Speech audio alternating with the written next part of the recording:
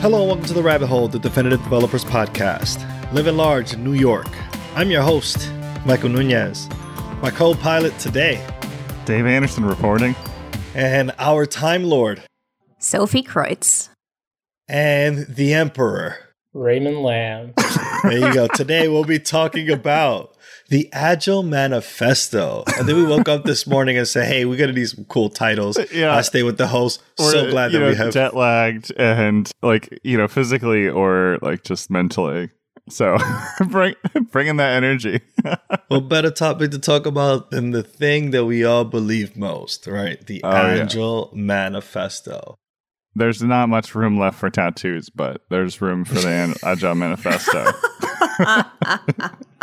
You're gonna have all the individuals tatted on yourself as well. All the individuals, every single individual name. It's like the Last Supper, but all of the signings of the Agile Manifesto. Exactly. Okay. All right. Taking notes. What is the Agile Manifesto? Before I commit to this fully. Before you get it tattooed on your arm. Yeah, before you tattoo Agilist on your forehead, you could ask yourself the question, do Agilists live their life by some kind of code, right? What are the rules? Are there any kinds of quote-unquote official guidelines for being Agile? It's like chivalry. Right, like chivalry. I guess you open the door for people, etc. Don't write documentation. That's probably a big one or something like that. I don't know. Yeah. Knights don't read books. I think this Agile Manifesto, which does in fact exist, is a way to answer some of those questions, a way to kind of codify some ideas that folks were thinking about for a while in response to the way that software was working in businesses at the time. Yeah. And so we've talked about Agile, obviously, pretty much continuously on the podcast.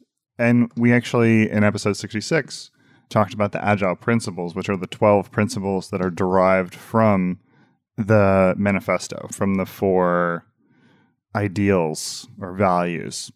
But we never talked about the values. There you go. Yeah. And here we Let's are. examine these values. So first, individuals and interactions over processes and tools. Yeah, I mean, this one is so important because this kind of goes to the root of thinking about people as people instead of resources or things that need to be controlled or managed. I wonder if anyone has a specific example of when they had to make some kind of choice or decision, and this principle helped as a guideline and how to make that decision. I mean, I'm thinking about the ways in which things often went wrong when not working in an agile environment, where in a prior life, I was working in a place where individuals were definitely resources and they had very specific process-oriented jobs to do. Basically, it was like Mechanical Turk, but the workplace. So you would insert a SQL script into a ticket, people would apply the approvals onto the ticket, and then someone else would take the ticket and run the script exactly as it was.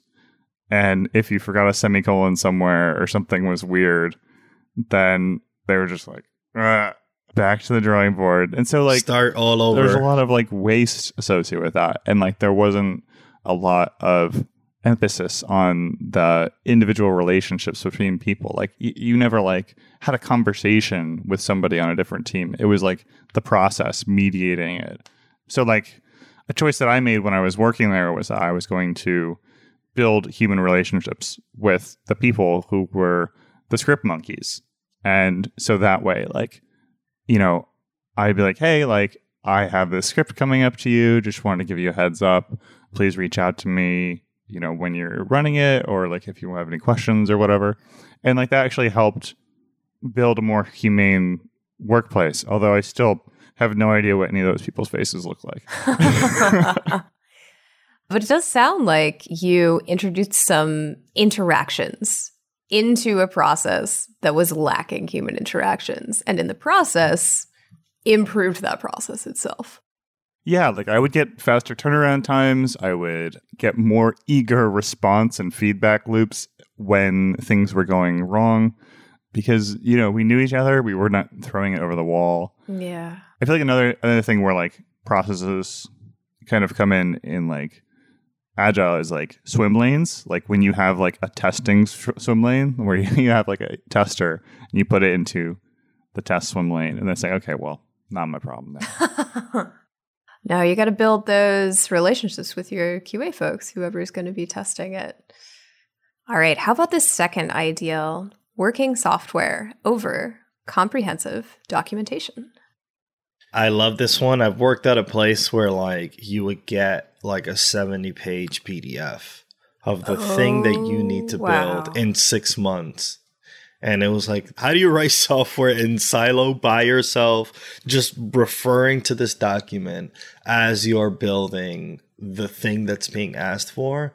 And never again could I ever do that. It was so difficult, and not being able to like, you know, collaborate and make sure that it works is doing the right thing, because it just all comes from this very cold documentation. Oh, all the answers are in there for you. Every formula you need is in there. Where directions for the documents for that formula is in there. It's painful. But even worse, like, so you have that document, but then if there's a mistake, the person who was writing it didn't know everything that you know today, because you're living at the edge of the last responsible moment, like where you have the most information. So then what do you do? Like if you are valuing comprehensive documentation over working software, you must update that document. Like that document must be correct. And you should also get all the sign-offs from all the stakeholders on, you know, your spelling change or like refactoring or whatever. Yeah, and it was, I could probably throw some context into it. It was a particular contract that foreign exchange traders used that was a little different than a payout forward, that they wanted to spice it up so it's faster. And I have no idea what these terms were at all. Like I was just a brand new programmer thrown into foreign exchange derivatives, figuring out all this word salad that was had Bobby from the Bronx put his, you know, slacks and button-up shirt on to get on a Metro North to go to Stamford, Connecticut and do my banking job. And I had no idea what this doc is, 60 pages of what? And I just had to make it happen every day. It was long hours. It was tough. It was no joke. And like, so I'm curious, at the end of this project, like, were you on time? Like, did you have working software? I mean, it was on the trading platform and people said that it worked fine. Oh, great. Okay, cool. Because I feel like I've witnessed so many projects that have valued this comprehensive documentation over working software. And then they get to like the last month and it's like, oh God, like nothing is integrated. Like we're not. Oh yeah. Like this is another, like a corollary of this is like continuous integration and like all those practices of like making small slices of functionality and like building up small slices of an application over time. So you always have something that's working. So even if you like ran away from it today, like you would have something. Like I saw too many projects that ended up in this case where it didn't fully work at the end because like it wasn't small slices. It was just a big complex thing that just went out in the world. And then now we see if this documentation was correct. Just to let you know, like 2 months before the due date, I was just like screaming in terror at my boss. Like, yeah, I don't know what the fuck is going on. You got to send help. Send the cavalry. That's so stressful. And I think also it ties into this previous ideal in a way, right? Because it's almost as if the comprehensive documentation takes the place of individuals and interactions, right? Yep. Like you might actually have a pairing session with someone where you talk about how to solve a particular problem, or someone says to you, I think the answer to that problem is in the documentation. Yeah, what is working software but an interaction with an individual that's the user of that software? Indeed. That's wisdom. Just that thought. Wisdom. Great. Awesome. I love that. Yeah, maybe we'll find going through these that like the first one is all you need. Perhaps so. They all build upon each other. With that in mind, let's talk about the third one. Yeah. So that's customer collaboration over contract negotiation. I feel like this is a theme. It's like about the interactions, right? Collaboration is an interaction. Mm-hmm. Yeah. And the customer's an individual. That is a role. It's a person that is using the product and will let you know whether it's doing the thing the customer expects it to do. Yeah, you got to think about the end user. Now, for those of us who maybe are not so savvy on the sales side of things, does anyone have an example of how contract negotiation might get in the way of customer collaboration? Oh boy. Haha. Yeah. So, like, I think in the most literal sense, like contract negotiation, sometimes there are like fixed bid projects where it's like there is a list of stuff on a contract that you must deliver for this price. And the danger there is that you are trying to predict what is going to be useful in the future. Or like maybe some person in finance is trying to predict what the customer actually needs. So it's like you should actually be talking to the people who are going to use the software and like iteratively work with them over time to arrive at a solution that is meeting the true needs of what they need to do. Yeah, it makes so much sense when you put it that way. And I think there's like other aspects of contract negotiation too that I don't know if are intended, but like I think about like, you know, interfaces as being contracts too and things like that. So like if you have like an API spec for a public service, I feel like again like customer collaboration, like you should talk to the people who are going to use this public facing API rather than like, you know, hammering out this stone chiseled API doc. Right. I mean, how would a contract negotiation get so far removed from customer needs after all? Well, I think it has to do with, you know, a contract. To me, when something has been negotiated in the contract, like it's set in stone and right then and there, but it doesn't allow the customer to like actually say something or change something once they see it in real time. Like I imagine we've all had an experience where we were pairing with the designer. I was like, all right, well, I got this thing and it looks here. What do you think about this? It's like, nah, on second thought, let's try this other thing. But like that negotiation takes that away because they've already negotiated where that button's going to go, for example, or what calculation is going to exist to make this better. I've read this in terms of how, you know, you take that away from the customer because it's done by people who are not even using the software far removed to write where this. Yeah. And I think there's also like if you think about things like with empathy from the perspective of people who might be like writing this contract with a list of stuff, why would they do that? They might do that because they're afraid. Like they're afraid that they're going to pay a lot of money for something that is not going to be successful. And a lot of these things, these like, you know, processes and tools or individual interactions is like, how do I get control? How do I like feel comfortable with this process that is inherently like very risky? So like, you know, process and tools, comprehensive documentation, contract negotiation, these are all like ways to try to feel like you have control over the inherently risky process of developing software. Right. And I suppose like being agile, being able to respond to change might feel very out of control sometimes. However, that does lead into our last ideal here, which is responding to change over following a plan. No, I don't think this implies that you should have no plan, right? Just to clarify. I thought it did. Yeah. Screw the plan, make it happen. But I think it does call out the idea that like you can follow a plan and know that there might be changes associated to that plan in which one will have to respond to the change accordingly versus, nope, my head is in this document and I'm only going to do everything that's in this document.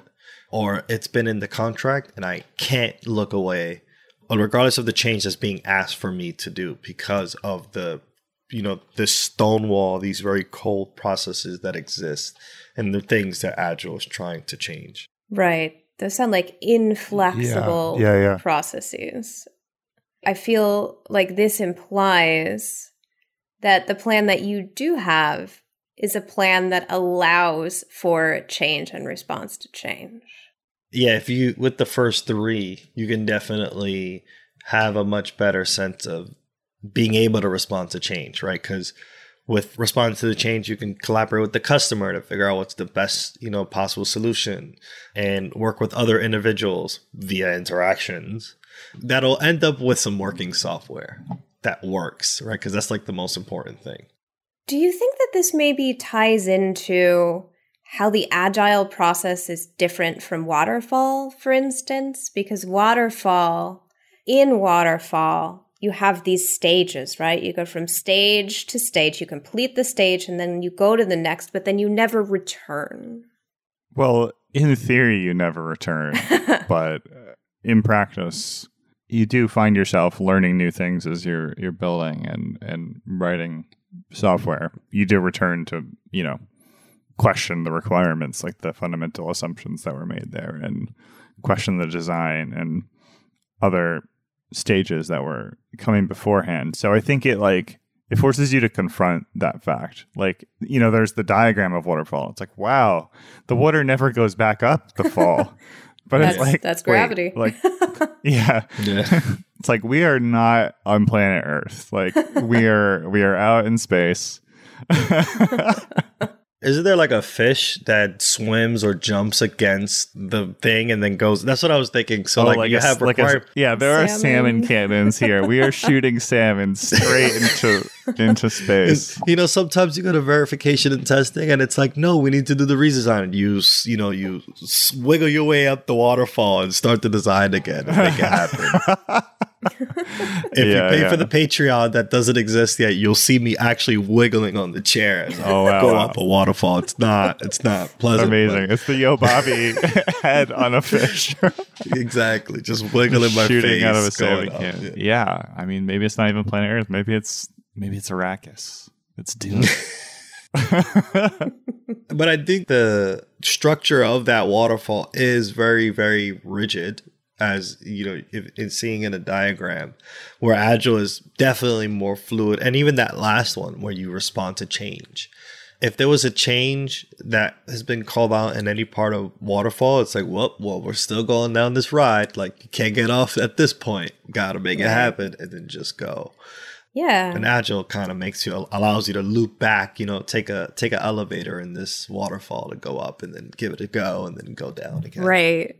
To bring in a metaphor, suppose you were walking down this path, and the path gets you from A to B. So the plan is walk down this path from point A to point B. But then you start walking down the path, and all of a sudden you realize your path is obstructed. Perhaps there's no path. Maybe a tree has fallen in the way. Maybe there's a wall. Maybe there's a huge cliff or a valley, and you cannot pass. So if you're following the plan rigidly, then I guess you fall into the pit. Yeah, that's Lemmings right there. That's a classic video game. Oh, man, you just fall right in. Yeah. Oh, my God. Yeah, that sounds about right. And what would the Agilist do, I guess? The Agilist would build a bridge or go around. Or Agilists may even question, wait, why are we trying to get over here? Oh, that's true. Why is the chicken crossing the road? Why do we need to go to point B? Yeah. There's corn over here, guys. Exactly. Come on. Yeah. If you visit the agilemanifesto.org, first off, great website. Definitely made with just HTML, because that's all you needed. You don't need a JavaScript framework at the time that this was created. You just needed HTML, right? Some P tags and some BR tags. Yo, I want to rebuild this using React. I do. Exactly. Yeah, I'm gonna do it. Let's do it. At the very top, I will read the manifesto for Agile software development, and it goes like this. We are uncovering better ways of developing software by doing it and helping others do it. Through this work, we have come to value individuals and interactions over processes and tools, working software over comprehensive documentation, customer collaboration over contract negotiation, responding to change over following a plan. That is, while there is value in the items on the right, we value the items on the left more. There you go. Thank you. That's not mine. That belongs and was created by 17 cis white males very, very long time ago. Oh, yeah. But it's really like the movement of what came before and after. Like, there's a lot of unsung people, and I think there's a lot of like other signatories. I think our own William Jeffries is on here somewhere. Yeah, Ron Jeffries. Yeah. And I think I definitely want to talk more about what these 17 individuals do. I think it's important. I mean, we could go over a list and just read some biographies. I remember looking it over and thought, wow, that's pretty amazing. And that guy is part of the, creation of this process, which is like really cool. So feel free to hear that episode coming soon. And with that, keep on agiling, if that's the word. Keep on being agile. Follow us now on Twitter at Radio Free Rabbit so we can keep the conversation going. Like what you hear? Give us a 5-star review and help developers just like you find their way into the rabbit hole. And never miss an episode. Subscribe now however you listen to your favorite podcast. On behalf of our producer extraordinaire, William Jeffries, and my amazing co-host, Dave Anderson, and me, your host, Michael Nunez, thanks for listening to The Rabbit Hole.